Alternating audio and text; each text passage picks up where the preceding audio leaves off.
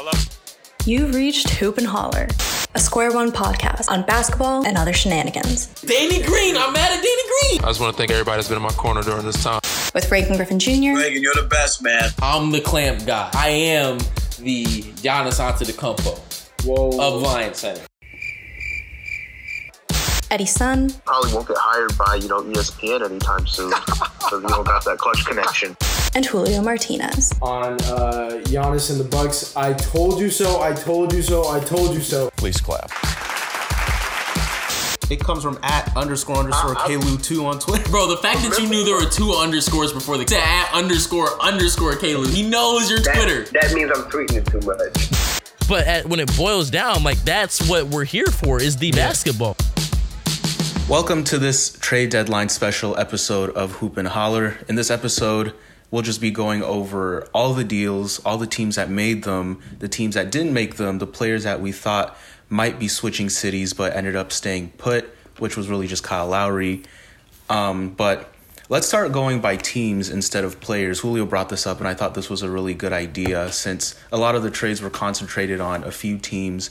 It's just a good way to organize it. Let's start with the biggest chip, though, from the Orlando Magic. That would be Nikola Vucevic. And I think everyone was talking about how they were shopping Fournier, shopping Aaron Gordon. The Vucevic thing kind of came out of nowhere. But they sent him to the Bulls. They got Wendell Carter and a couple first rounders in return. I guess first question is, let's talk about it on the Bulls aspect of it. How surprising was this to you to see the Bulls kind of push their chips in a little bit? Yeah, I mean, for me it was, I don't know, I feel I'm at a crossroads with this trade because on the one hand, when I saw what the Bulls had to give up for Nikola Vucevic, I was like, 2 firsts and Wendell? That's kind of a steep price. I know he's an all-star, and obviously they want to show that's their thing. They want to show Zach LaVine that they're in win now mode. Is that really going to make you win now? Really? That's going to make you a contender. That's not even that doesn't even make you the 4th, 5th best team, maybe the 5th at most, but it doesn't make you a real contender. What, you're going to attract another player in free agency? Oh, wait, you don't have any money. So it's just kind of confusing for me. And then on the Magic end of things. Huh? Chicago ain't got no money? For this free agency? No, they have to. That's why Lonzo Ball is kind of out for them unless they wheel and deal other trades in the offseason to make room for a guy like Lonzo or whatever. And that's not even a superstar, So I don't know how far Zach LaVine and Nikola Vucevic gets you. And I know you want to have that, win now mentality, but there's not a lot of win and win now with those two guys, as much as I love Zach LaVine. And then on the Magic end of things, I don't know, man. I get that, having Vucevic on your team is kind of pointless because you're going nowhere. So I guess you want to cash in on his peak kind of value and get a young guy like Wendell Carter Jr. and 2 firsts, which, to me is kind of a little bit more than what Vucevic is valued at. But it's also on the other end, it's like the Magic have no direction, no sense of direction. It almost they kind of remind me of the Detroit Pistons. Maybe not that bad, but I just see no direction with this franchise. But yeah, that's pretty much all I have to say. Kudos to the Bulls for trying to go all in and win now, but there's not going to be a lot of winning and win now. So. Yeah. Eddie, remind me, were we talking about the Bulls or the Magic? I forgot. Let's start with the Bulls because the Magic made so many moves, and I know Julio already brought it up, but we can do all that at the after we sum up the totality of the Magic's moves. Gotcha.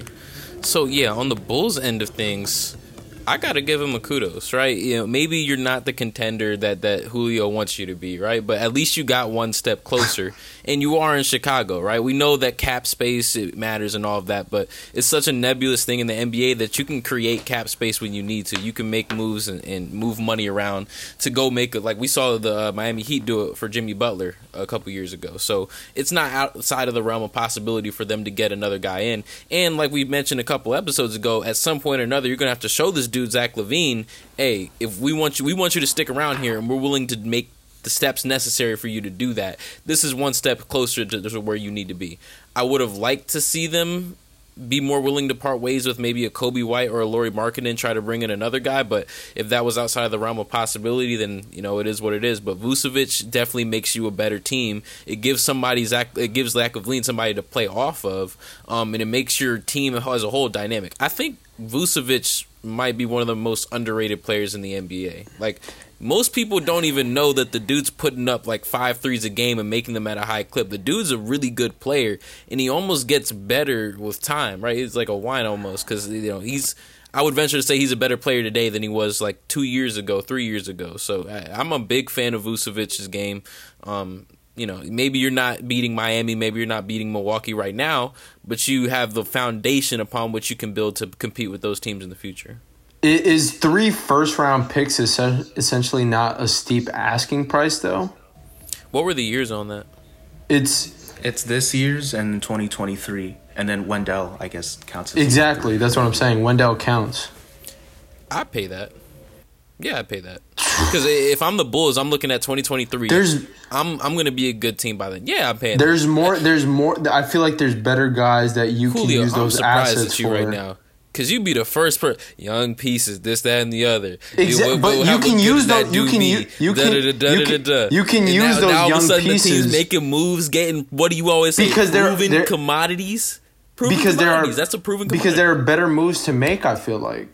What else could they have done?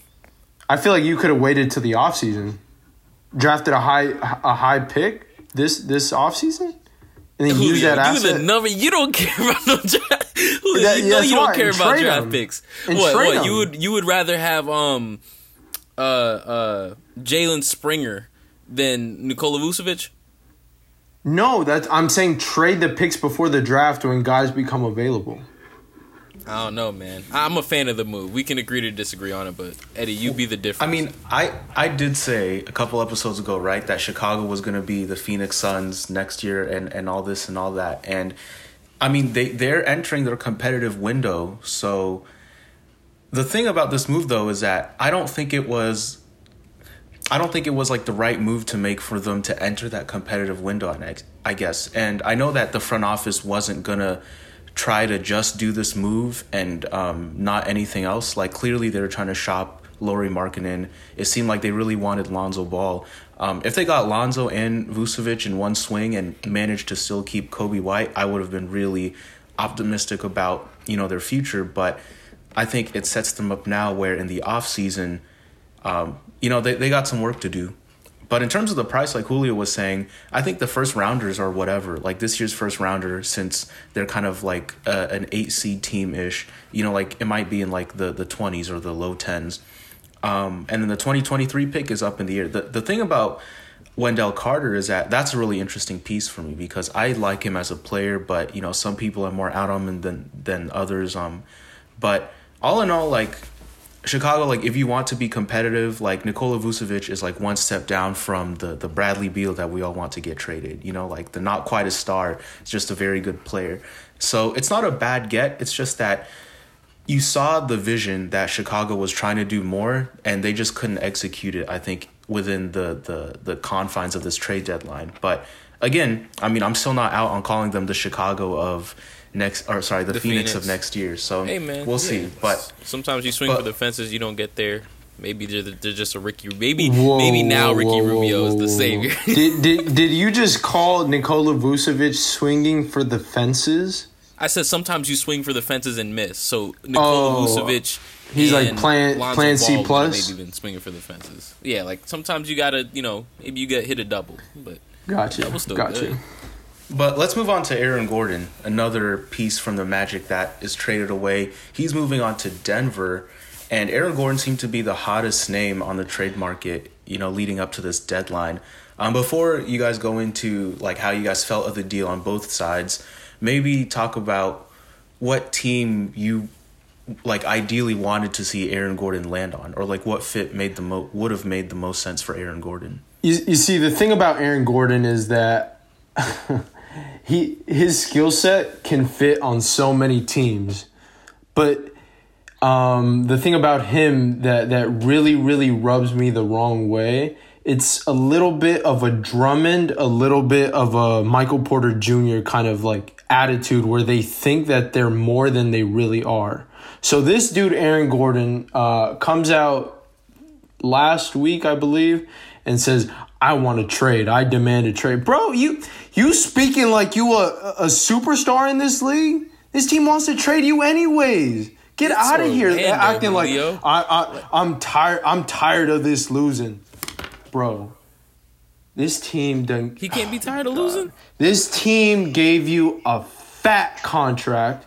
You're part of the damn reason. Stop acting like you're some superstar dropping 30 a game. You're doing like everything that you can to prevent this team from losing. And this dude, I demand a trade. You're going to get traded anyways, dog. Like that's my number one thing. So going, and that brings me to my larger point that, him going to the Nuggets, and I know we'll address this soon. You have to, and that goes for guys like Michael Porter Jr. and especially a guy like Andre Drummond, which we'll get to later too. You have to operate within your role. You have to operate within your role. So other teams that I would have liked to seen him on would have been like the Blazers or the Suns. I feel like having a strong leadership in guys like Dame and CP would not only put him, on the right situations on the court, but will put him kind of in the right mentality, just in how he thinks about the game and how he thinks about his role on the team. And I mean, we'll get to Denver right now, which I have some thoughts on, but those are my other teams that I would like to see him on. Julio, if he want to be up out of Orlando, can you really blame him? Yeah, maybe he's not an all-star caliber player. Maybe he's not. I feel like you got Bradley Beal conundrum, man. Like, everybody got to be on his standard. If you can't play like Bradley Beal, then you can't request a trade. Like, good on him for, like, wanting to have autonomy in where he was going to move. You're right. He was going to get traded anyway, but by him demanding a trade, now he has a little bit more leverage in terms of saying, yeah, I'm not trying to go there. I would want to go there. A little bit more control over his career, right?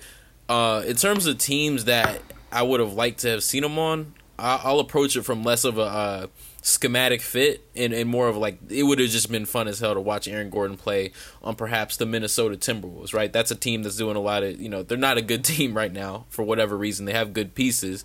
But watching him play off of Karl Anthony Towns, play off of a guy like Anthony Edwards, that would have been really fun to watch. I would have liked to see him maybe on the... Pelicans maybe not as good of a fit unless they were really willing to sell it on the run and gun, which clearly they're not because they were trying to trade Lonzo Ball. I thought you were going to say Charlotte. Charlotte would have been fun. I wasn't going to say Charlotte, but Charlotte would have been very fun. There was another team that I was going to say, but it's eluding me now. Maybe I'll remember it, but Charlotte would be fun as hell. I would have loved to see him in Charlotte. But, yeah, we can get into Denver. I think I'll let you go ahead and pose your question, Eddie. I won't step on your toes.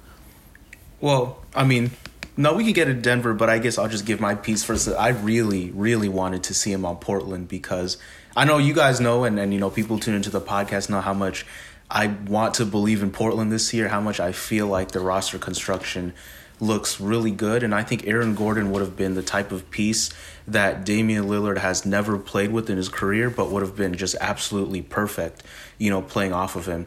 Having a guy who can do the kind of pseudo Draymond thing, operate in the short roll, be a threat with a live dribble to finish. He's a good playmaker. He's a versatile defender. He can guard bigger dudes, guard wings.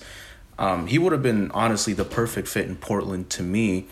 But yeah, let's talk about Denver because for some reason the teams that wanted him, I felt like they didn't need Aaron Gordon. And I kind of feel this way about Denver. I don't know about you guys. I have kind of opposing feelings towards you. So I said at the beginning of the season that I felt like Denver vastly kind of depreciated as a team just from the loss of I never know how to say his first name. Jeremy. It's a regular. It just looks funny. It's Jeremy. Okay, I'm gonna just call him Grant. Okay, so it's Jeremy. Jeremy. You have to know people named Jeremy. From the loss of Jeremy Grant. I just feel like they lost some defense. They lost some scoring ability at the wing, and they just lost athleticism. And so putting Aaron Gordon at, he can play 5, but I feel like his most natural position is maybe 4. They gain a lot of athleticism with him. Paul Millsap, not athletic. What's his name? JaMychal Green, not athletic. Obviously, Jokic. JaMychal Green, who not athletic? He's not uberly athletic. He's not Aaron Gordon. That's what I'm saying. So he changes. Right. And Jokic, he doesn't need to be athletic, but I mean, he's definitely not athletic. That's something that Jeremy really, really brought to the team, and he showed that his role just really, really changed life for Denver. And Michael Porter Jr. is just, I don't know. He had a hot streak, recently. I just don't believe in that dude. But, we can agree to disagree. But my overall point with Denver is that they're not going to be automatic or, contenders or big-time contenders just because of this deal. They're going to be contenders. Their, real shot is going to come from the performance of Jamal Murray. So Aaron Gordon or no Aaron Gordon, obviously he improves the team a little bit and makes it more dynamic maybe. But their, strong playoff push is going to be determined on whether Jamal Murray performs like he did in the bubble or whether he performs like he has been, this season, or at least in the early parts of the season. But overall, to me, it does improve their team. And also with the addition of, I know Eddie, likes to crap on, I like to crap on him too, but I really do see his value. And that's JaVale McGee. I wanted JaVale McGee back on the Lakers. I feel like he adds another, something that they kind of lost in Mason Plumlee. Obviously, I wouldn't have paid Mason Plumlee the money that he got from Detroit because Detroit's just Detroit. So, they're very desperate. But Mason Plumlee was a guy that was a lob threat. He could block shots. And that's something that JaVale could do. So he had some depth to them there. So overall, they got better, but their contention is going to be based on Jamal Murray. I agree with you, but I think the number one thing, and I know you brought up in the group chat earlier, Eddie, if they have Aaron Gordon playing the Jeremy Grant role, it's not going to work. I don't think it's going to be that sort of exchange to where they come in and they try to put him into that same hole that Jeremy Grant left. It probably looks a little bit different. And the number one element that I think Aaron Gordon brings to this team that they didn't have before, I would be interested. I haven't watched a ton of Denver Nuggets basketball this year, but in the snippets that I have seen, I'd be interested in looking at a statistic that shows the most, teams with the most alley-oops or lobs across the league. I would be willing to bet that they're probably in the bottom 10, possibly the bottom 5, because that team has zero verticality whatsoever. You don't have players that get up and catch those things like that. So what Aaron Gordon provides is another way for essentially Nikola Jokic to kill you, because that's really how you lose to the Denver Nuggets. And Nikola Jokic kills you by scoring, or he kills you by moving the ball around, and that's another way for him to move the ball. Now he's not just bounce passing. Now it's not kicking to the corner. You also have to worry about Aaron Gordon jumping over your head and slamming dunks down now. So I think he just adds a level of vertical gravity that this team didn't have before.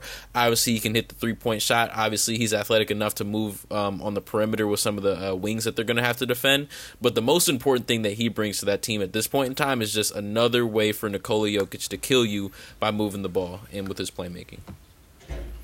The thing about Aaron Gordon is that I think that we've never seen him play like this in his career, where we can see him play to his strengths, because in Orlando they just surrounded him with a bunch of non-shooters and a bunch of guys who can't handle the ball or play make, and that I think his strength is as a secondary playmaker, because he's a good playmaker. He can pass the ball, and as sort of like a space eater, like someone who can maybe screen and roll. But in Orlando they asked him to do a lot of creation, and that's not his game. The thing about Denver is that Nikola Jokic, like, I know he's their number one creator, but he operates basically as a secondary creator. You know, like, you dump the ball to Jokic in the post or at the elbow, and, you know, you just have people cutting, and he basically can find anyone and look anyone open. You know, like, putting Aaron Gordon in that system, I don't really think maximizes him. And for Denver to give up a first-round pick and then R.J. Hampton, who I think is still a really good asset, I mean, he can be a really good player, regardless of whether he's good or not. You know, that's one of Denver's, like, last remaining assets. And to use that on Aaron Gordon, you know, like, I don't know if I love it, you know, so it intrigues me. And maybe they can unlock something that I'm not seeing. Like, I can definitely see some, like, big-to-big passing. You know, definitely if Aaron Gordon can be used as a cutter. We've never really seen it in his career, but he can definitely profile as a good cutter. You know, that'll be interesting. But and then on the defensive end, you know, Jeremy Grant was a really good one-on-one defender against big wings. I think Aaron Gordon can do the same thing, but, you know, like, he's also a good switchable defender. So there's some similarities to Jeremy Grant on the defensive end, but, you know, I don't know if he's quite as good on that end. So again, like, it still kind of confounds me. I'm not exactly sure what Denver is trying to, like, drastically improve on. Maybe this is their just way of saying, I'm trying to make any marginal improvements possible, and that Aaron Gordon was a marginal improvement. But yeah, all in all, it's like it's a little confusing to me, because I feel like some teams could have really maximized Aaron Gordon, and for whatever reason, those teams weren't as interested in Aaron Gordon as a Boston or Denver. I do think it's important to note, with, like, the clip that he's hitting his 3-point shot at, there is a lot of potential for him to be a really good cutter, right? The fact that you have to respect his 3 alone makes you have to play him more on the perimeter. You can't suck into the interior, which helps which helps Jokic, right? Because, you know, he has more space to operate. But more, like, if you get distracted on a Jamal Murray, Nikola Jokic pick and roll, that dude's blowing by you and catching lobs. So there's going to be, I think there's a lot of potential. Perhaps he's not as maximized as he would have been on, say, a Portland or Minnesota. But there's some room for him to be a shaker. The important thing is, and I can't speak to Julio clearly. You think that he has some sort of, like, star mentality about him, right? If he's willing to be humble and really play a more confined role than he was playing in Orlando, and do the things that he does best, which is shoot the ball, cut, which I think, you know, we don't know he can do that the best, but I think there's a lot of potential there, and jump and defend, right? If you do those 4 things, the sky's the limit. Not the sky's the limit, but you can have a real strong impact on that team for sure. Yeah, I will also say on the Denver side of it, I know they traded away Gary Harris because he's always hurt, but, you know, like, if he was healthy, I think he would have been a difference maker for them in the playoffs. You know, just kind of like how I don't think Denver wins any of the playoff series last year if Gary Harris doesn't play in those games, you know. But I know he's often hurt and he's forgot how to shoot, but, you know, you talk about a player who is extremely good defender and is such a smart guy, and everyone in the locker room there apparently loves him. But, you know, it kind of sucks to see Gary Harris's career kind of go down because of injuries. But to retort back to your point that they gave up, you know, R.J. Hampton, they still have the biggest asset that teams love, right? I don't love, but, you know, that's Michael Porter Jr. So I feel like you could still flip that, plus, you know, other assets that they have, whether they're picks, Will Barton, whatever, into something, you know, later this offseason, even to improve their team further. Yeah. Definitely. Well, let's move on to another Florida team, Miami, who acquired Victor Oladipo for basically peanuts. I think, like, we could talk about the Houston side of it, but I think it's pretty unanimous, right? I feel like 100% of basketball people have been dunking on Houston for botching their Harden big trade idea, basically. But, you know, I don't know if there's much point in that. So let's just talk about the Miami side of things, in that, you know, like, how do you see Oladipo fitting on the team? You know, like, what sort of role does he fill? Like, what sort of, you know, like, what does he bring to Miami that puts them over the top, question mark, or maybe, like, doesn't? I want to say one thing that, you know, a lot of people are going to overlook here. And, you know, obviously there's questions that remain about whether Victor Oladipo can be the all-star that he was a few years ago. But one thing that Victor Oladipo still has and is going to continue to have so long as he puts in the effort is what he can bring on that defensive side of the floor, man. You just got arguably an elite perimeter defender in Victor Oladipo when he wants to be, and you couple that with Jimmy Butler and Bam Adebayo, and you have some other really sound defenders, Andre Iguodala, Trevor Ariza, like you can really make a team in hell, right, on defensively when you want to. And then obviously offensively, it gives you another element of a scorer. And Victor Oladipo had been playing pretty well as of late. I know Houston had been losing, but Victor Oladipo was dropping his 20-25 a game. So I think that there's still something to be. I mean, y'all know I'm a Victor Oladipo fan. I still think he has some juice left.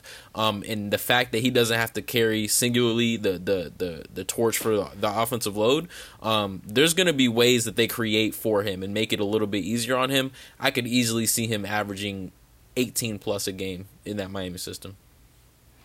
So I'm completely torn on this because as you guys know, this is like my second favorite team in the NBA. I really, really want this to go so well, but yeah, I'm not the biggest fan by any stretch of the imagination of Victor Oladipo. And before his injury, and even after his injury, when there was still hope, when we hadn't seen him play yet, when there was still hope that he would come back as maybe 95% as the same Victor Oladipo. I was so excited about the prospects of him or another scoring type wing guard, whatever you want to call these players, to join, Jimmy Butler and Bam on the Heat, because that's exactly what they need. They need another scoring punch. We've talked about this. Eddie has drilled this into the ground. And rightfully so. Jimmy, we all know Jimmy's that dude. You can go to him late in games, but there are times when it's not that he refuses to shoot because he's afraid, but it's just how he plays the game, man. He's so unselfish that it's almost like your team needs to look at at their best player, and they expect him to take over a game or to take them home, and sometimes Jimmy Butler just doesn't do that, right? So adding that other scoring element that Oladipo can potentially bring is great, but man, I don't want to say I have no confidence in him, but I can understand why his trade value sucked. It tanked. I mean, bro, again, this is about self-evaluation and self-reflection. This dude turned down a contract extension that would have given him, I think, $25 million a year. Like, bro, you cannot, let's be real here. You are not the same player that you once were. Like, I just feel like he's lost a little bit of athleticism, so he's not the same at the rim. And his field goal percentage, he does take tough shots sometimes, has dipped. So I really don't know. I really hope this goes well for Miami, but I would be lying if I was saying that I'm very confident or I love this move. Yeah. I think the biggest thing for Oladipo, particularly offensively, you want to talk about self-awareness. I think at least on the court, we can talk about, how much money he wants off the court or whatever. But if he just took less threes, honestly, he's shooting 7-8 a game in, I want to say a 33%. He's not shooting a clip that warrants the rate that he's shooting them at. But his 2-point percentage, if I remember correctly, is pretty decent. So if he just stuck to his guns and maybe didn't shoot as much as he had been in Houston, you would see at least a better efficiency in Miami. But I think the important thing is, I want to ask you this, Julio, because you brought up all of the money and why his value was so low. That aside, right, what he's asking for in his next contract aside, his play on the court, I'm not sure it can be disputed that he brings not just a plus, but I would say a +1.5 value to that team. I mean, yeah, he adds a scoring punch, and from Miami side, I feel like not that you had to do this, but the guy you were going after was Giannis, right? Obviously, and him signing the Supermax deal kind of, it disrupts Miami's plan A or big plans for this offseason of going after Giannis. And I feel like Pat Riley just looked at this team and said, we can't compete this year with how the East is. So why not just take a chance on a guy that, you know, we were very, very interested last year or a year and a half ago, and just take a chance on him and potentially improve our team. I think the good thing for Miami is that they didn't give up crap. You know, if they would have made this trade a year and a half ago, you would have had to give up some serious assets. You know, last year they could have easily gave up, you know, Tyler Hero or Duncan you know, potentially. The fact that you gave up a guy who Kelly Olynyk, I just don't like at all anymore. I never really liked him, but and Avery Bradley, who wasn't getting a lot of minutes. I mean, that's a bag of chips. So, I mean, I guess from a Miami side, why not take that chance? Even if you get Flor Oladipo, it's still going to improve your team. But I just wonder to what end. Yeah.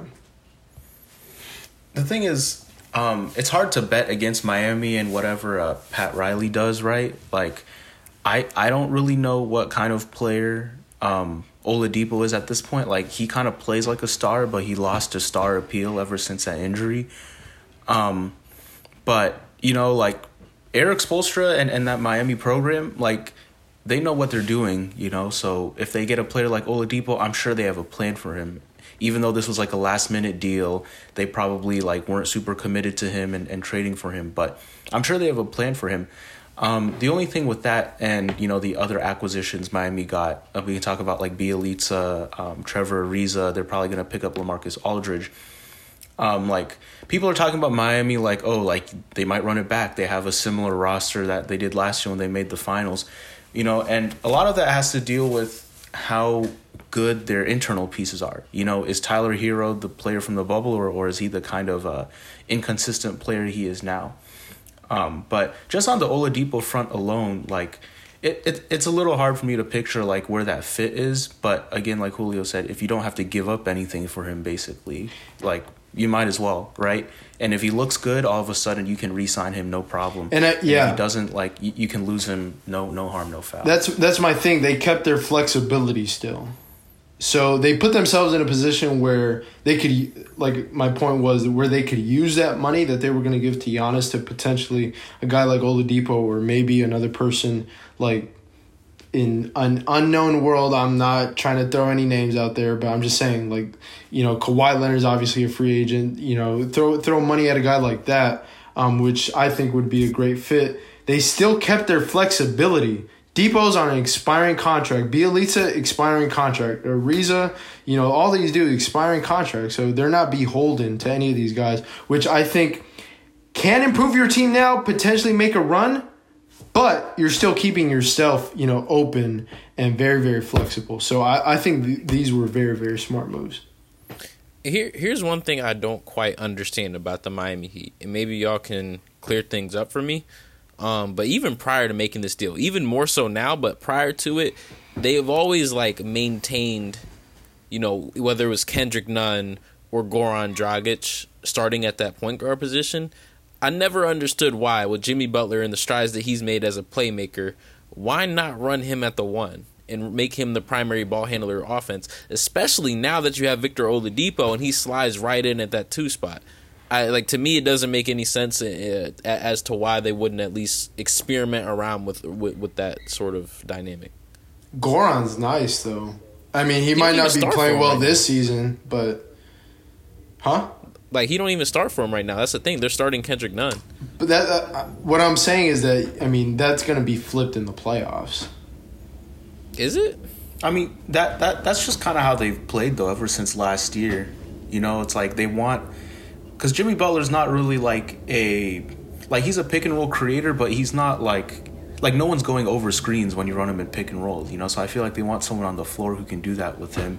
Someone like Goran, who's probably the best on their team at it. But then, you know, I guess Kendrick Nunn and Hero to a degree are also doing that sometimes. I guess. I don't know. To me, now that you have a guy like Victor Oladipo in house, it might be worth revisiting that. Especially, I don't think he's as bad from 3 as he was this year, right? I don't know what his clips numbers are looking like, but I can't imagine it's as ugly as it got last year, because last year he was like sub 30. Yeah, point is with Miami is that, again, this gives you a potential of maybe not vastly improving your team, but improving your team to a degree where you can, maybe threaten the top 3 teams in the East. And the thing I always preach about, I said this in my YouTube videos, last year when I was predicting the playoffs and crap, that you have to be diverse on the offensive end. In the playoffs, what teams do is that they take away your first and second, best options or preferences. You have to have 3, 4, plan C, D, E. And, with these guys that they got, you can throw out Bielitsa, Duncan Robinson, and Tyler Hero, 3, shooters that can just go berserk, plus Bam and Jimmy. Or you can throw in Depot and Goran in there. Or you can throw in maybe a potential Ariza or just different guys to mix it up, play different styles. So that's always going to be a strength of the Miami Heat. Yeah, another way to hurt you, especially even the thing that I mentioned at like the top of this segment, which was like defensively.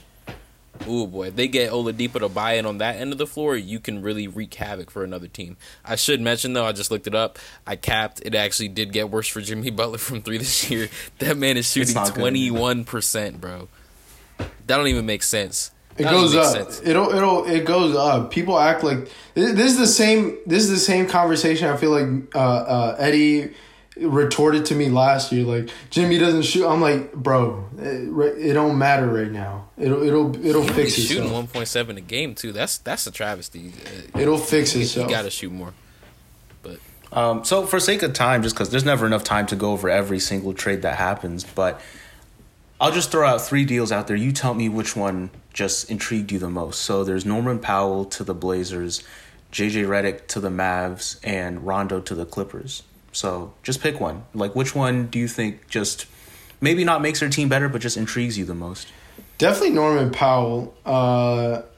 And for me, it was, I don't know, it was just a little bit confusing for me. So Norman Powell got traded for Gary Trent Jr. and Rodney Hood.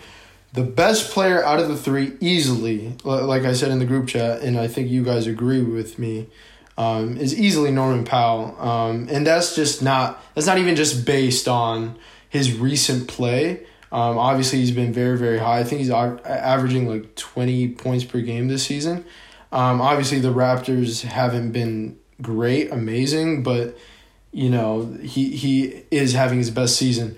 But the separation between him and the second best player of that group, which to me is Gary Trent Jr., is not large enough for me to favor Norman Powell over Gary Trent and Rodney Hood.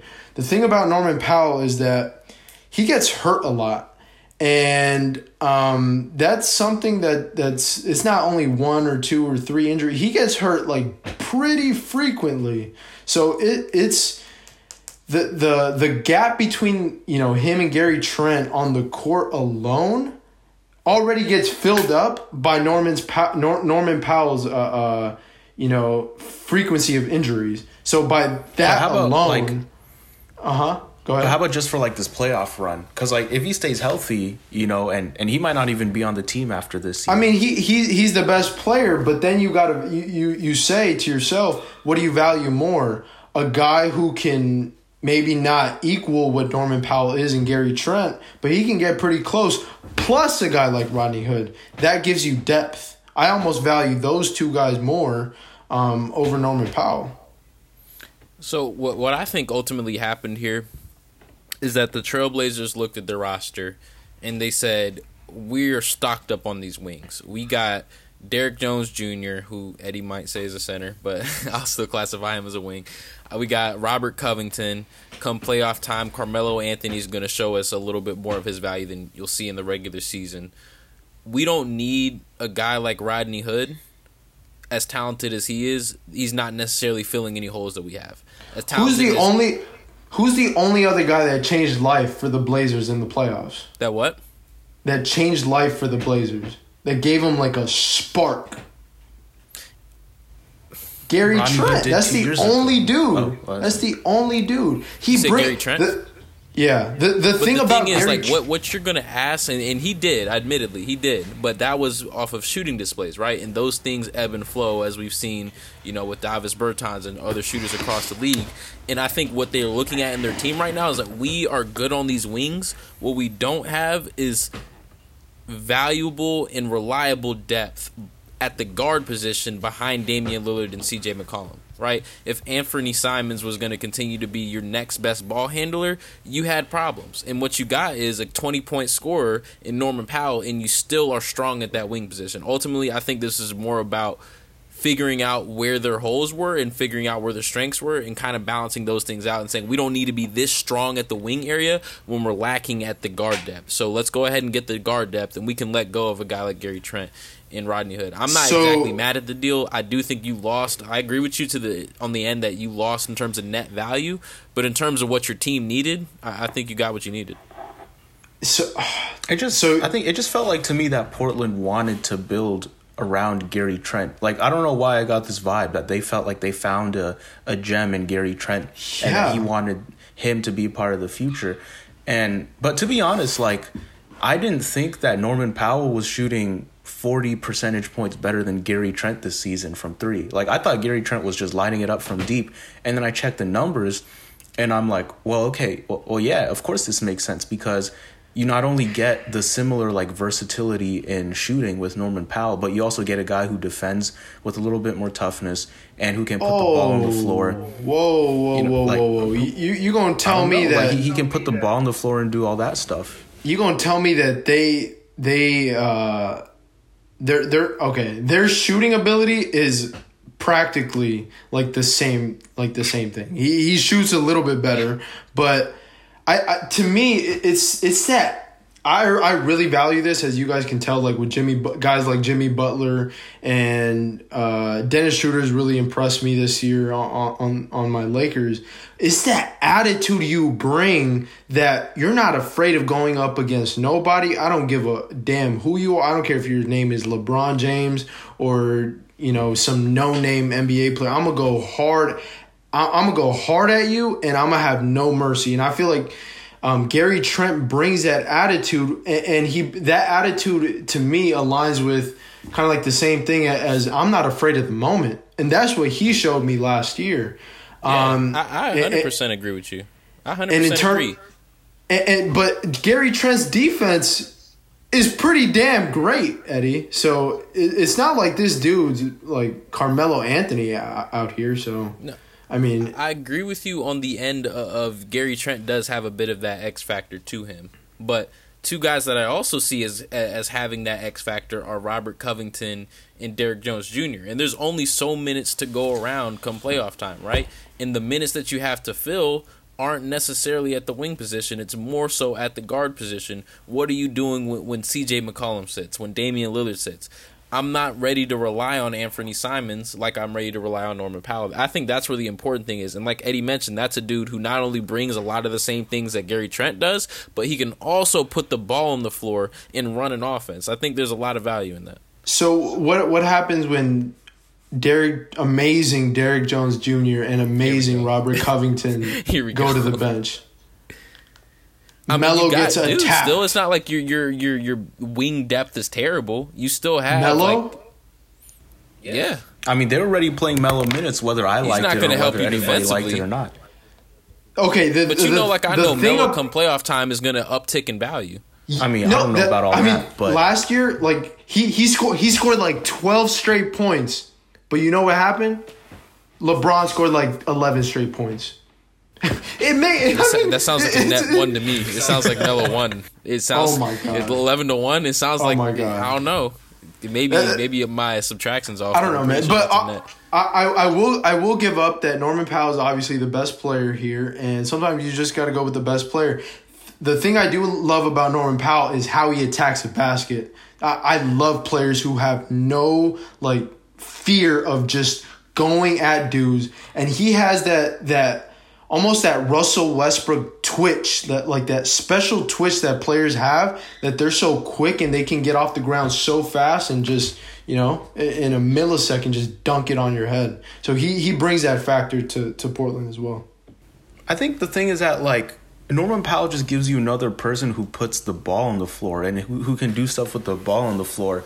And, you already have Dame and CJ who can do that. But if you have Dame and CJ and Norman Powell, and all three of them can theoretically, be good catch and shooters too. So it's not like you're taking away from anybody else. You can't have a surplus of people who can put the ball on the floor and get a bucket, especially come playoff time. So, again, I didn't wasn't think... Wasn't you telling me that at the beginning of the season that Rodney Hood was that dude? But he hasn't been, and Norman Powell has been that dude. So guess what? They just redirected. He's been forced to move a lot of goalposts this year. It's to his Portland Trailblazers takes, a lot of goalposts have had to be moved. But admittedly, I do think this gets you at least a step closer to the outcome that you were predicting at the top of the season.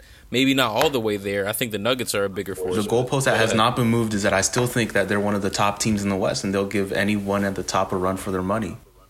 That's not what you said at the beginning of the year. I said they were the third best team in the West.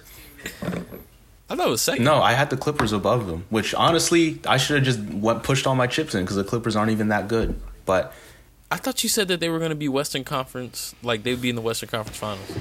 I said that they could be. Any team you could be, go dog. Back and listen. I don't know. That's you trying to protect yourself. Talking about the Clippers, let's just real quickly talk about this Rondo stuff because Rondo has been terrible this year, but we said the same thing about him last year, and he did his whole playoff Rondo thing. But the Clippers gave up 2 picks or 2 second rounders and Lou Williams for Rondo when honestly they could have probably asked Atlanta for Rondo for free, and Atlanta would have been perfectly fine with that. So. I mean, I don't know. Does this make I feel like Rondo doesn't do anything for the Clippers, but maybe I'm wrong. I mean, theoretically, here's what Rondo brings: is he brings that, and you're talking to 2 Lakers fans here, so believe you me, we have a little bit more faith in Rondo than most. But theoretically, Rondo gives the Clippers what they've been lacking, which is stability at the guard position come playoff time, right? Somebody who can get them into their set, somebody who knows how to move the ball around, somebody who's unselfish, right? Somebody who knows how to, not just go one-on-one, right? And that's in theory. In practice, who knows if it plays out like that? But from my vantage point last season, if that's the dude that they're getting, I'm a little bit more wary if I'm a Lakers fan. I'm a little bit more worried because we all know that dude clicks it onto a different gear come playoff time. We all know that he clicks it onto a different gear when he feels like he's in a position where he is able to compete versus when he's in a position where he's not able to compete. The Hawks have not been good this year, and we've seen Ron. We saw when he was on the Mavericks. What was another place where they weren't that good? I'm forgetting, but we basically know there's a difference between Rondo when he's in a competitive situation and a situation where he doesn't feel like he can win. And when he feels like he can win, that dude is a dog, and he's going to bring it on both ends of the floor.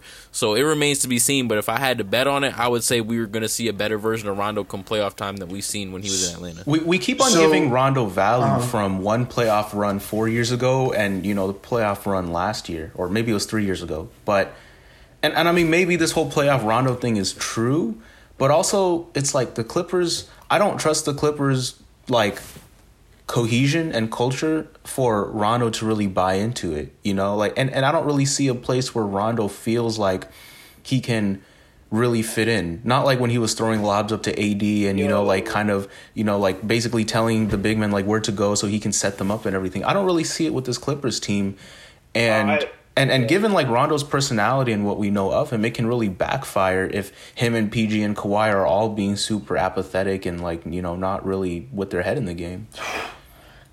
Okay, number one, I just totally disagree with everything you just said. So Rondo is the furthest thing from apathetic. Bro's gonna get in your damn face. Number two, I thought.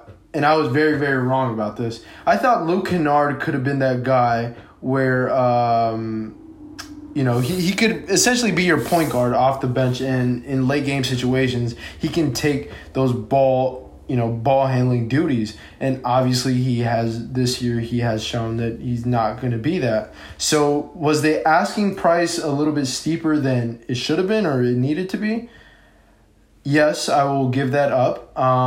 But what Rondo brings to their team is something that they don't have at all. Kawhi is not, telling dudes where to go, how to set up, where dudes need to be. PG's not doing that. Patrick Beverley's the last person that's doing that.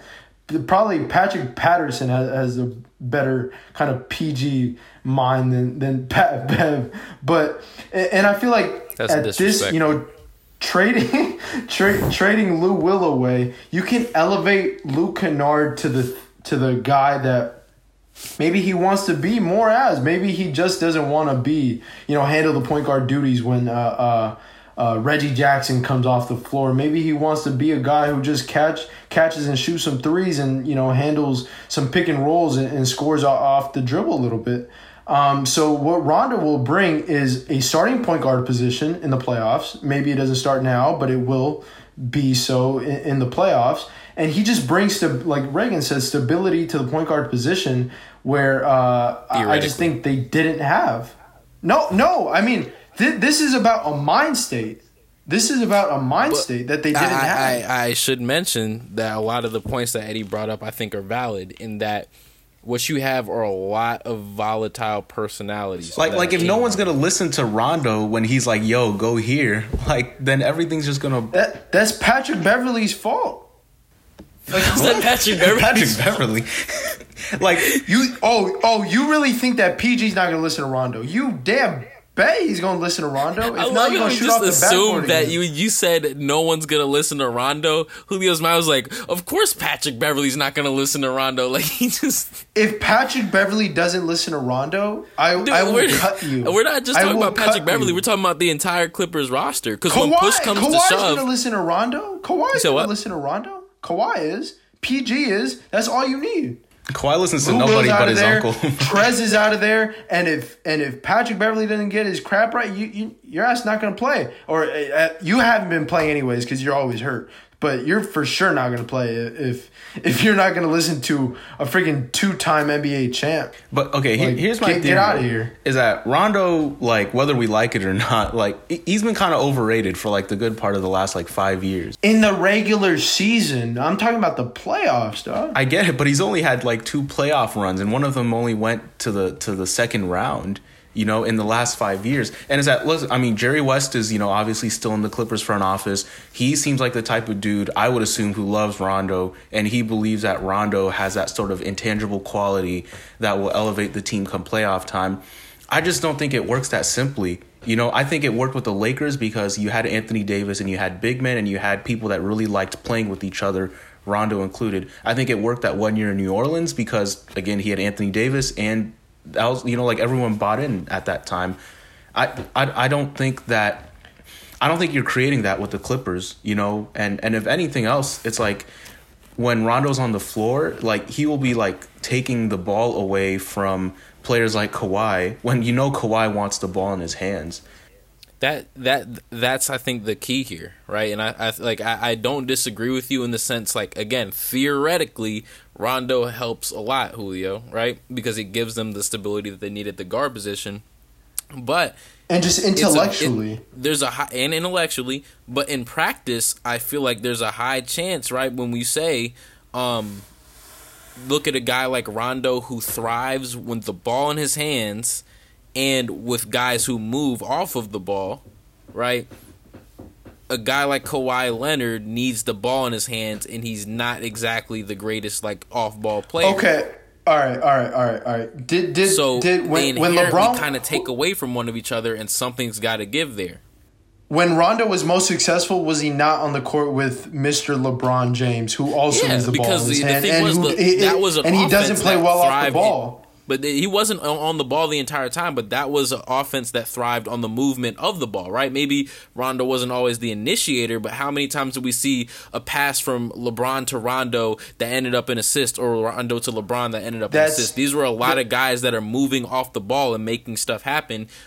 Can we expect that from the Clippers? That's exactly what I think. He's the only guy that on that team that can bring that factor, that can get others involved. Willing to buy in. That's the key here, and that's always been the key with the Clippers. If we're being honest, the talent's always been there, but dudes have got to buy in to what everyone can offer to the table. That's the key here.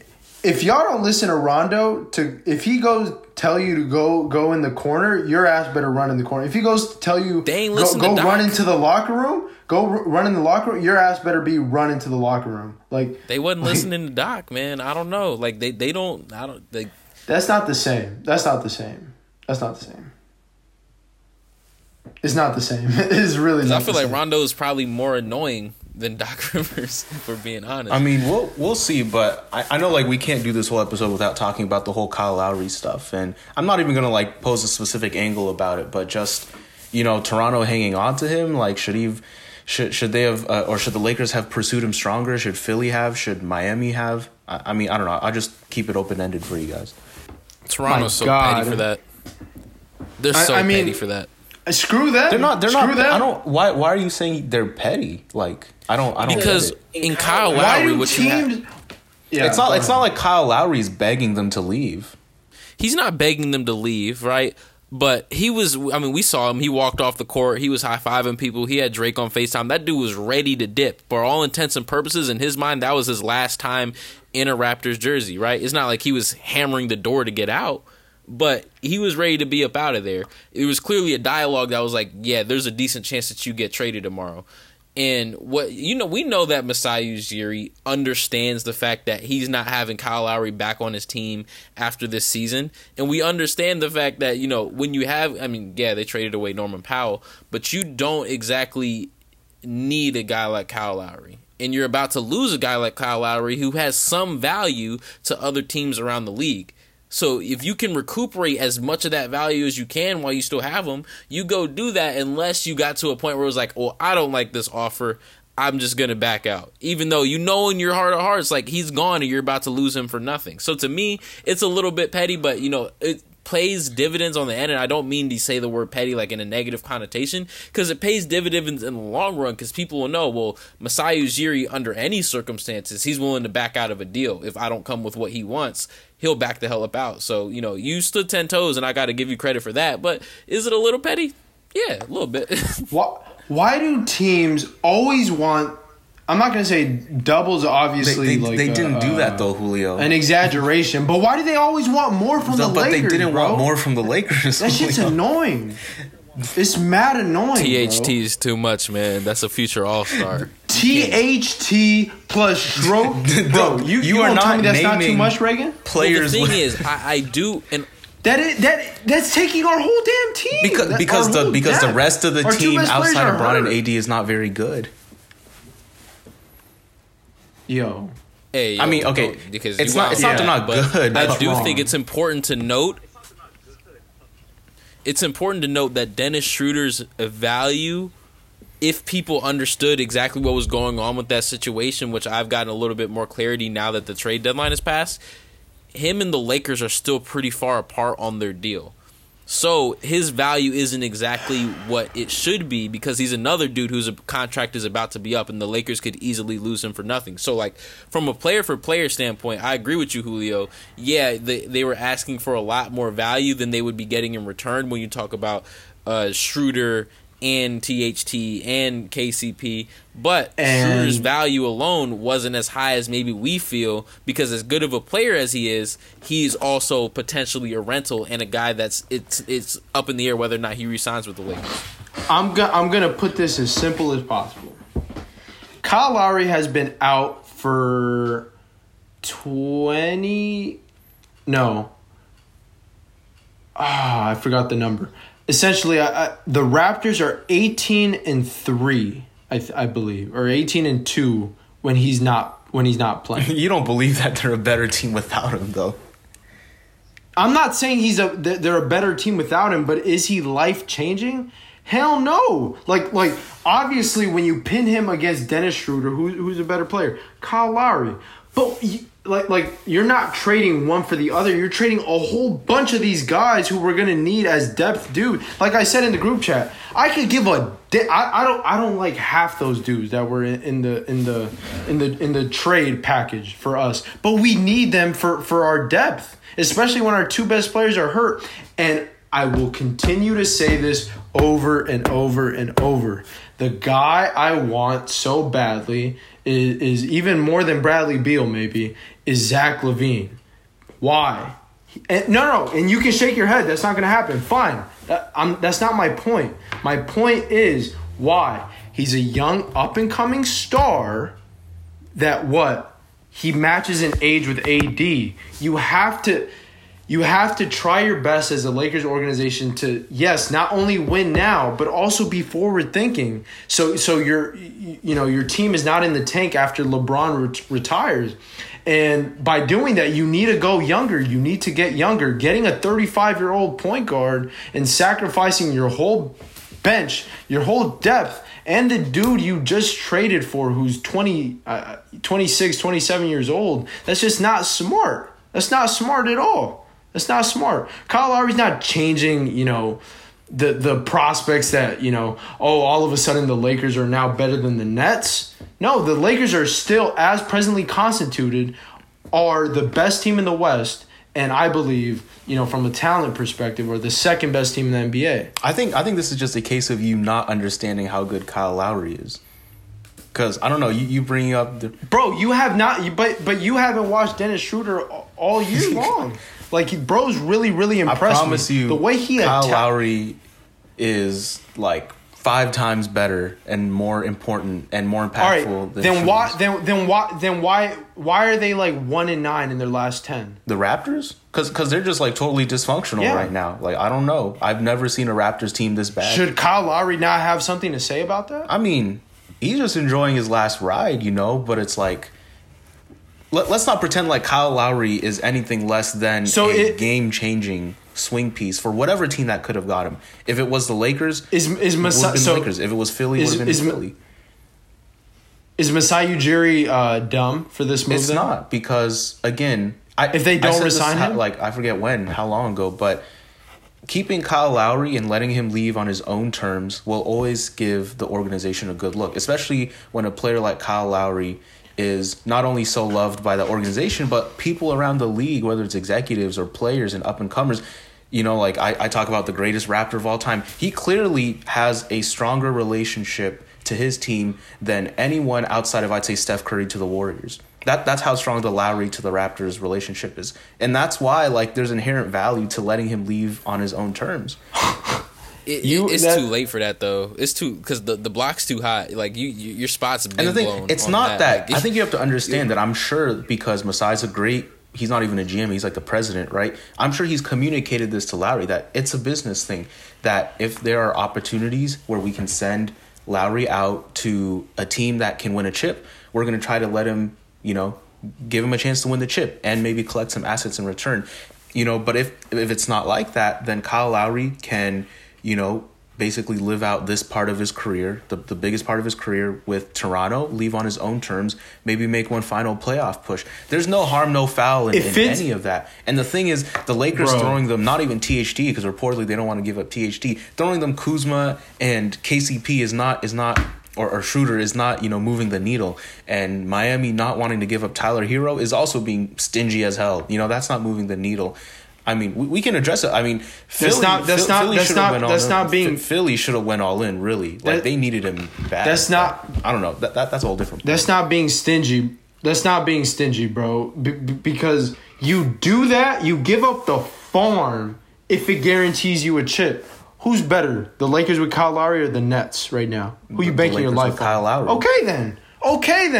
The Lakers with Kyle Lowry. No, because Bro, you already believe, you said at the beginning of the season, you already believe that the Los Angeles Lakers are head and shoulders above every single team in the league. So, I mean, what's it going to change for you? I mean, it gives them more added security, I think. As long as Bron and AD look healthy come playoff time, it gives them more. I mean, plus, it gives them that ball handler that, I mean, you think Dennis Schroeder might be that guy. I don't think he's that guy in the playoffs. Kyle Lowry has proven to be that guy at this point. No. Sometimes he's proven. He's proven it the last 2 years. Okay, but even before that, a grand majority of that time, he's shown to be not that guy. He's had so many damn games with under 10 points, under 12 points, where he shoots 0%. He's had donuts. He's had donuts. I think you just don't like Kyle That's Lowry, horrible. Julio. Then be glad that the Lakers didn't give up, the great Dennis Schroeder for him. Hell yeah, I'm glad. But I'm just saying, Hell yeah. if I think Kyle Lowry on whatever team he ended up on, maybe not Miami, but if he ended up on Philly, I don't know. Like, they might be toe-to-toe with Brooklyn. If he ended up with the Lakers, that just gives him even more insurance. Kyle Lowry... I feel like you don't have a good gauge on, like, how fucking crazy Brooklyn's about to be, bro. I mean, if you put like, Lowry, Simmons, and Embiid together, I'm sorry. That's a great team. Like that's an amazing Lowry, team. Simmons, and Embiid are a great team. They can't hold a candle to Durant, Kyrie and Harden. Kyle Lowry I think they works, could. Bro. I think they could. Durant. I mean, I know things don't operate in a vacuum. Like, of course, like all the Brooklyn, Durant's Brooklyn has the better one-on-one players. Like Brent this and that. Simmons, Of course, maybe a wash. Like Brooklyn has the better one-on-one players. They have the better one-on-one talents. They have the better offensive talents. All all that.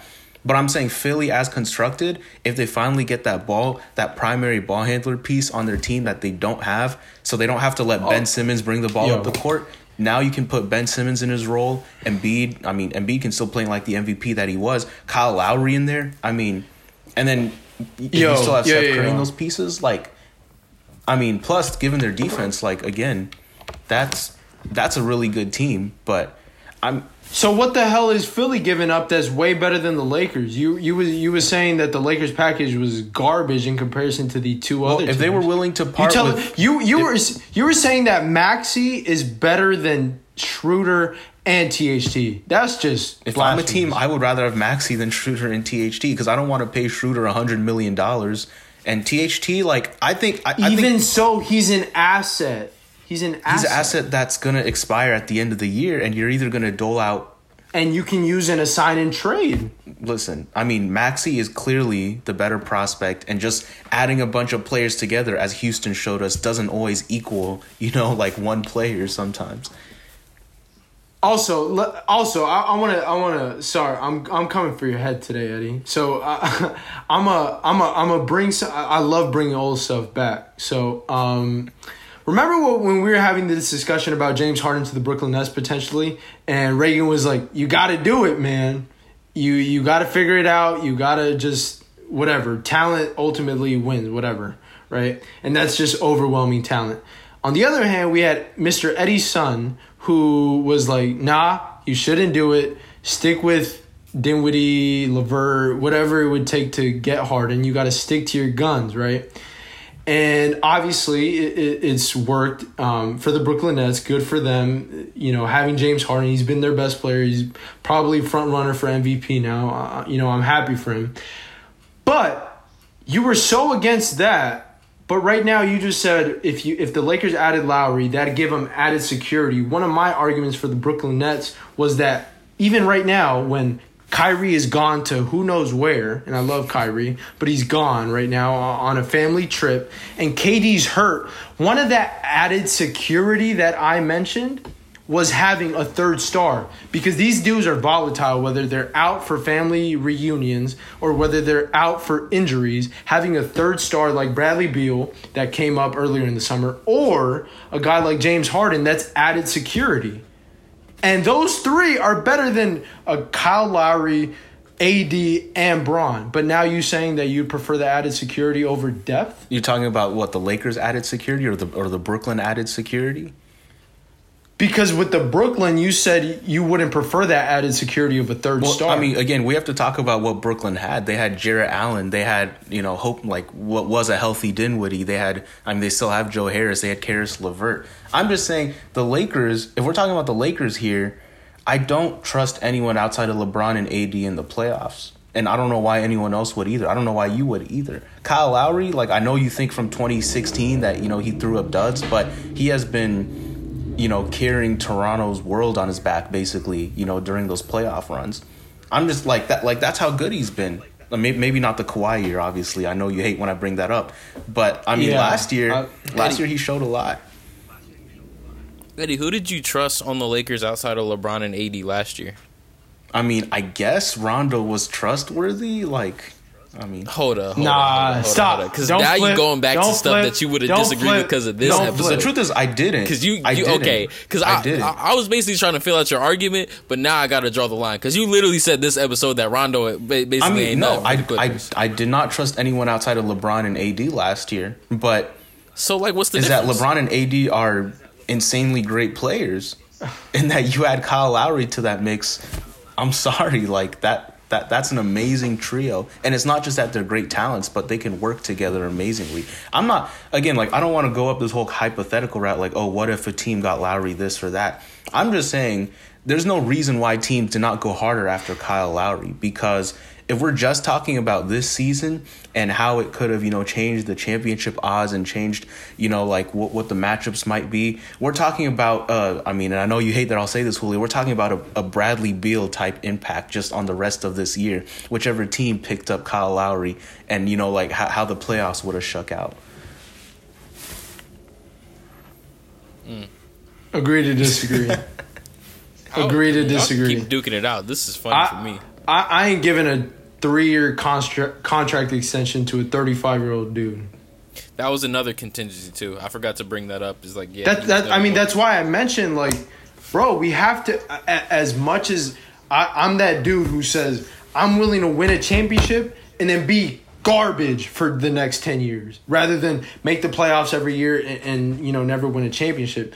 Yes, but that mortgaging your whole team for Kyle Lowry doesn't guarantee you the championship. So I'm not even saying the Lakers should have went ham for him. Kyle Lowry would have been such a luxury for the team as long as they believe that AD and Bron would be healthy by the time the playoffs come. The Lakers were not the team that needed to get Lowry. It was really Philly for me. Philly now, like, they might be the third best team in the East. If they got, again, like I said, if they got Lowry, they might have been, 1A, 1B. So, again, I don't know. But I guess Toronto can try to aim for that 10 seed and try to aim for that last playoff run before they start rebuilding, I guess. I did want to ask, did it surprise y'all, since we're talking about the Nets, that they didn't move Dinwiddie? Because there wasn't even, like, buzz around it today. It wasn't even an option. Well, it really did surprise me. Yeah, because I think if you could have flipped something for now that I think about it, Portland's package was better.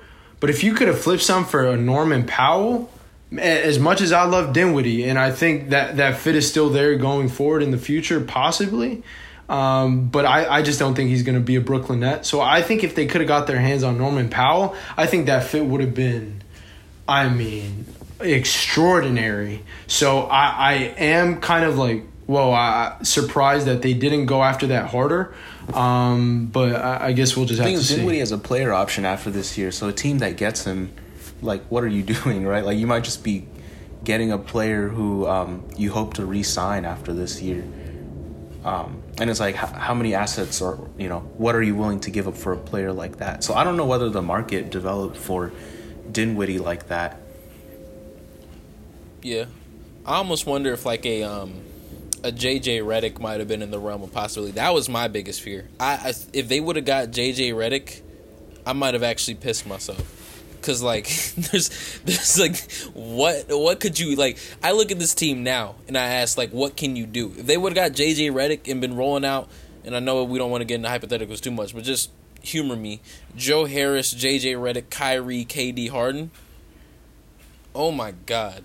Like, I feel like up 150. I feel like Norman Powell is not a bigger name than J.J. Redick, but I feel like that would have been a better fit and just would have made your team better. I'm not inclined to agree to that, yeah. Like, fortunately, we don't have to worry about that. As a Lakers fan, I'm glad they didn't make any moves because they were already looking too much to handle right now. And, like, if they traded a guy that they can't even play for more people, like Mo Harkless had been thrown on the table as an option. There was somebody else, too, that could have been. The Miami, I think Miami offered Mo Harkless, Avery Bradley, and like a future second for Dinwiddie. Yeah, all of that would have been like, that's too much, dog. That's just too much. But man, yeah, that was just interesting to me that Dinwiddie didn't, there wasn't even a buzz around his name.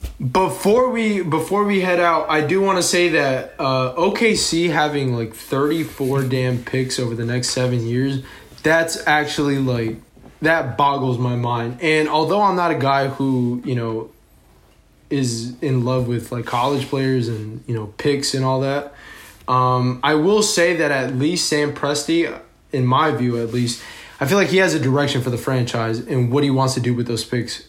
Obviously, use some of those picks, but most of them, and I think you have to trade them. You cannot be like Mr. Danny Ainge over here and just be overly frugal with these picks and not trade for a guy like Paul George or AD. There's going to be a time where OKC can just throw an overwhelming amount of assets to another team for a star to pair with Shai Gilgeous-Alexander, SGA.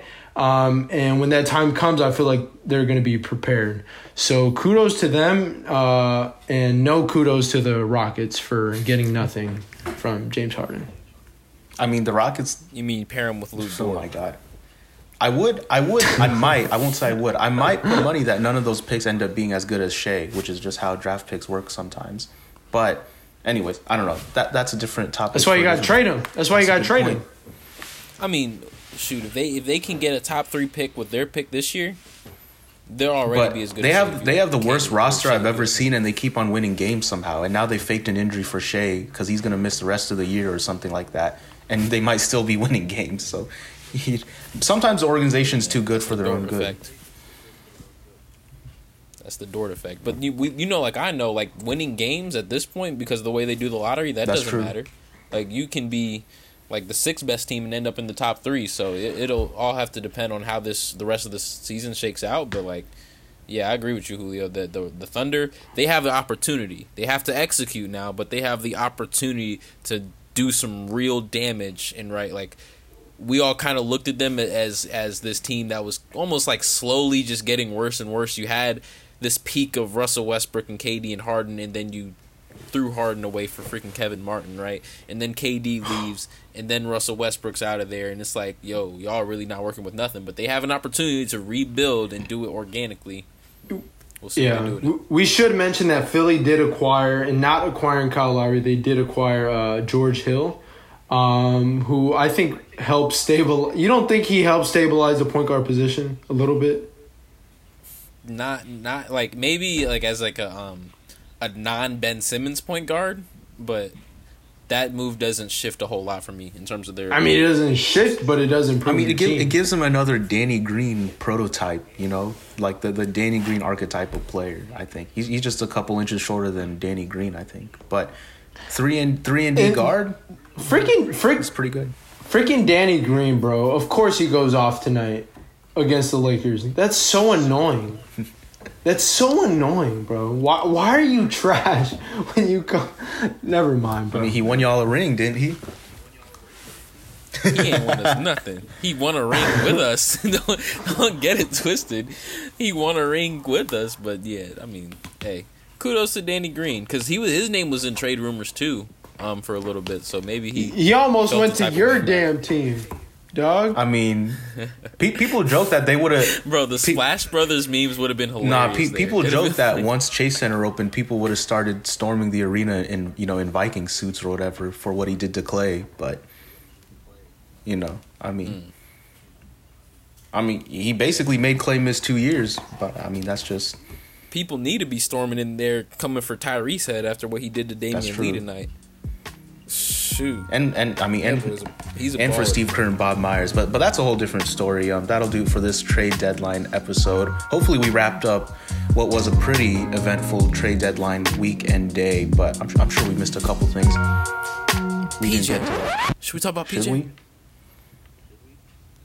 To me, I think this is the most impactful move of the deadline.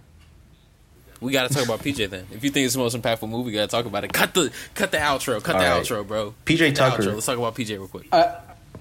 I mean, he improves their team, and he just gives them another kind of option on the offensive end. Obviously, he's not taking dudes off the dribble, but he is a threat on the shooting that corner three, and he brings an element of toughness that, not to say that Giannis isn't tough or anything. Because that is a gritty team. I just feel like he adds more to that. So I mean, he improves their team, but he doesn't. I mean, the needle. Like PJ Tucker is never going to be a player that like moves the needle or anything. But it just tells me that Milwaukee is going all in on, like you said, Julio, making sure that they have plan C's and D's, you know, when plan A and B doesn't go quite right, you know, and that they can throw Tucker out there at the 5, I guess, instead of Brook Lopez if they want to switch everything. And you know, if Tucker can find that corner 3-point stroke again, you have a legit, you know, basically 4 out, 1 in lineup, if you want to call it, with Giannis as that kind of space eater in the middle. And then on defense, you know, outside of the switch everything stuff, like, again, you get a guy who really will go to battle with a lot of players. Like, you can probably just foresee PJ Tucker going to battle with KD like he did all those years on the Rockets. You know, like, you can see PJ Tucker really playing tough against I don't know, maybe like a Joel Embiid, even though he's giving up like nearly a foot. He's gonna get under his skin. Height to Joel Embiid. But point being, you know, it's good that Milwaukee is investing in stuff that's not just adapting to their scheme, you know, to like their drop coverage and to, you know, more 3-point shooting, that they actually pay a little bit more attention to these sort of intangibles. And I know I'm like the numbers guy or whatever, but the truth is this can be a difference maker in the playoffs where every single matchup can matter. And PJ Tucker just is another weapon in the Milwaukee Bucks war chest when maybe Brook Lopez is too slow-footed and he starts getting run off the floor. Well, PJ Tucker can, you know, you can put PJ Tucker in the game and he brings a totally different element. That's where I kind of not disagree, because I agree with everything you said in terms of like how much value he brings.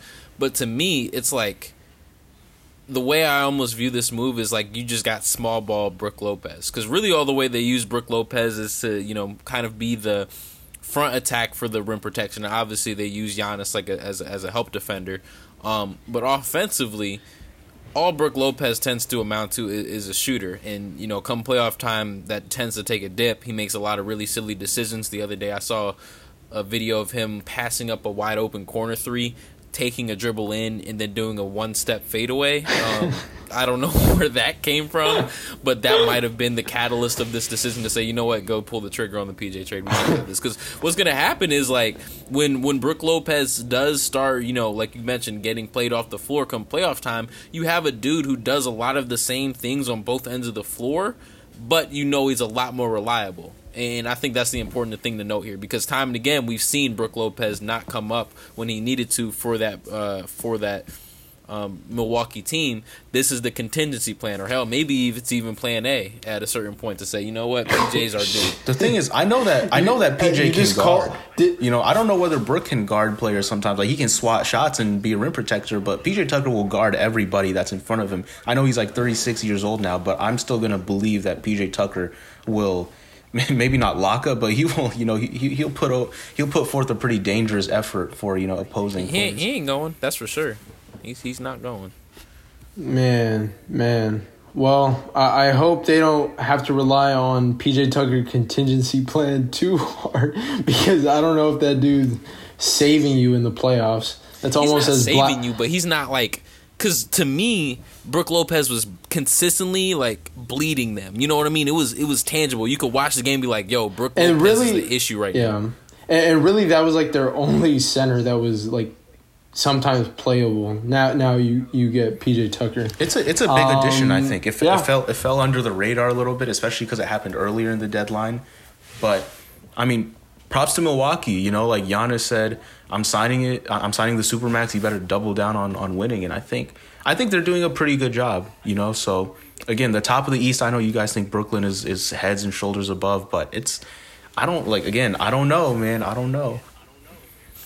Hey, yeah, I look at a potential like closing lineup of Drew, Chris, Giannis, Bobby Portis, and PJ. Like, they're not going. I don't know about Bobby Portis. You say Bobby Portis? Bobby Portis? That's almost as blasphemous as Draymond saying that he's the greatest. Somebody? Dante? That's almost as that's. Yo, well, I think it all depends on your matchup. Honestly, I like Bobby Portis' game a lot. Anytime I watch Milwaukee play, No, bro. Okay, don't grease me out. Anytime I watch Milwaukee play and Bobby Portis is getting bench minutes, that dude hustles, he rebounds, and he can shoot the hell out the ball. I like Bobby Portis' game. If you're facing a team like the Philadelphia 76ers who has a lot of length, stop laughing at me, Julio. I'm so serious. If you're facing a team like the 76ers who's going to kill you with their length, or you're facing a team like perhaps the Nets who have a lot of length as well, right? Maybe you do use a guy like Bobby Portis instead of Dante DiVincenzo. Like Bobby Portis can don't grease Bobby Portis, man. He can play. You know what? He can play. Are you saying this because you think your game is modeled after Bobby Portis? No, I was literally thinking, bro. First of all, wait. I do play a lot like Bobby Portis. Like if I have like if we're playing like with some real hoopers, I will start to play like Bobby Portis, which is hustle, rebound, shoot my open shots, and hope I make them. But like, and you know I like to wear headbands too. But like, no, Bobby Portis can play. Bobby Portis can play.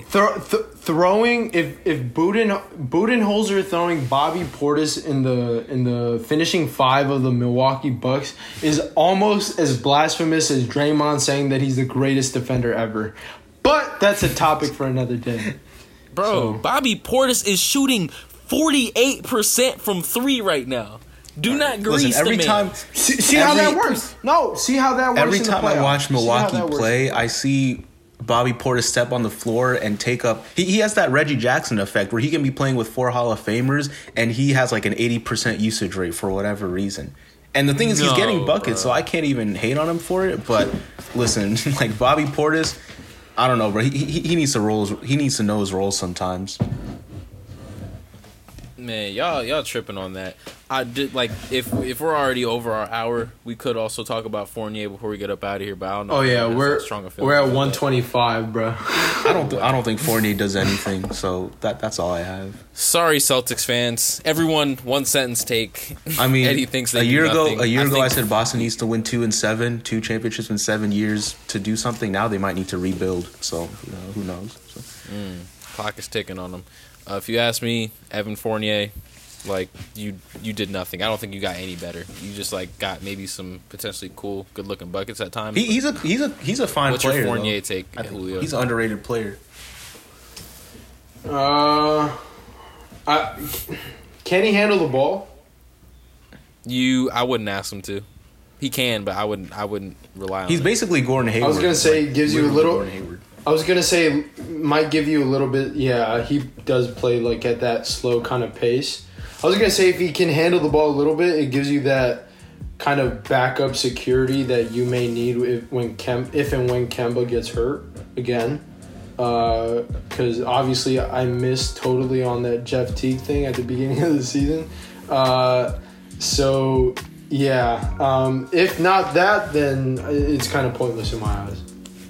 Hey, credit to you, Julio. At least you call out your misses too, because you damn sure. Hell yeah, mine and Eddie's. I remember everything, dog. I come for y'all head. Got to, man. Got to keep the receipts. Julio Martinez, the receipt brain. That sounds like an insult, but anyways, I guess that'll end the hour and 30-minute long trade deadline episode of this Hoop and Holler podcast. Be sure to check us out. Check out our previous episodes on our streaming platforms. I feel like I haven't said that in a while. And to check out our social media channels at Hoop Holler Pod on Twitter and Instagram. I feel like I've been slacking on the Twitter, but that's probably just because of schoolwork and all that. NBA obviously has been as busy and dramatic as ever. Again, thanks for tuning into the episode, and we'll catch you next time.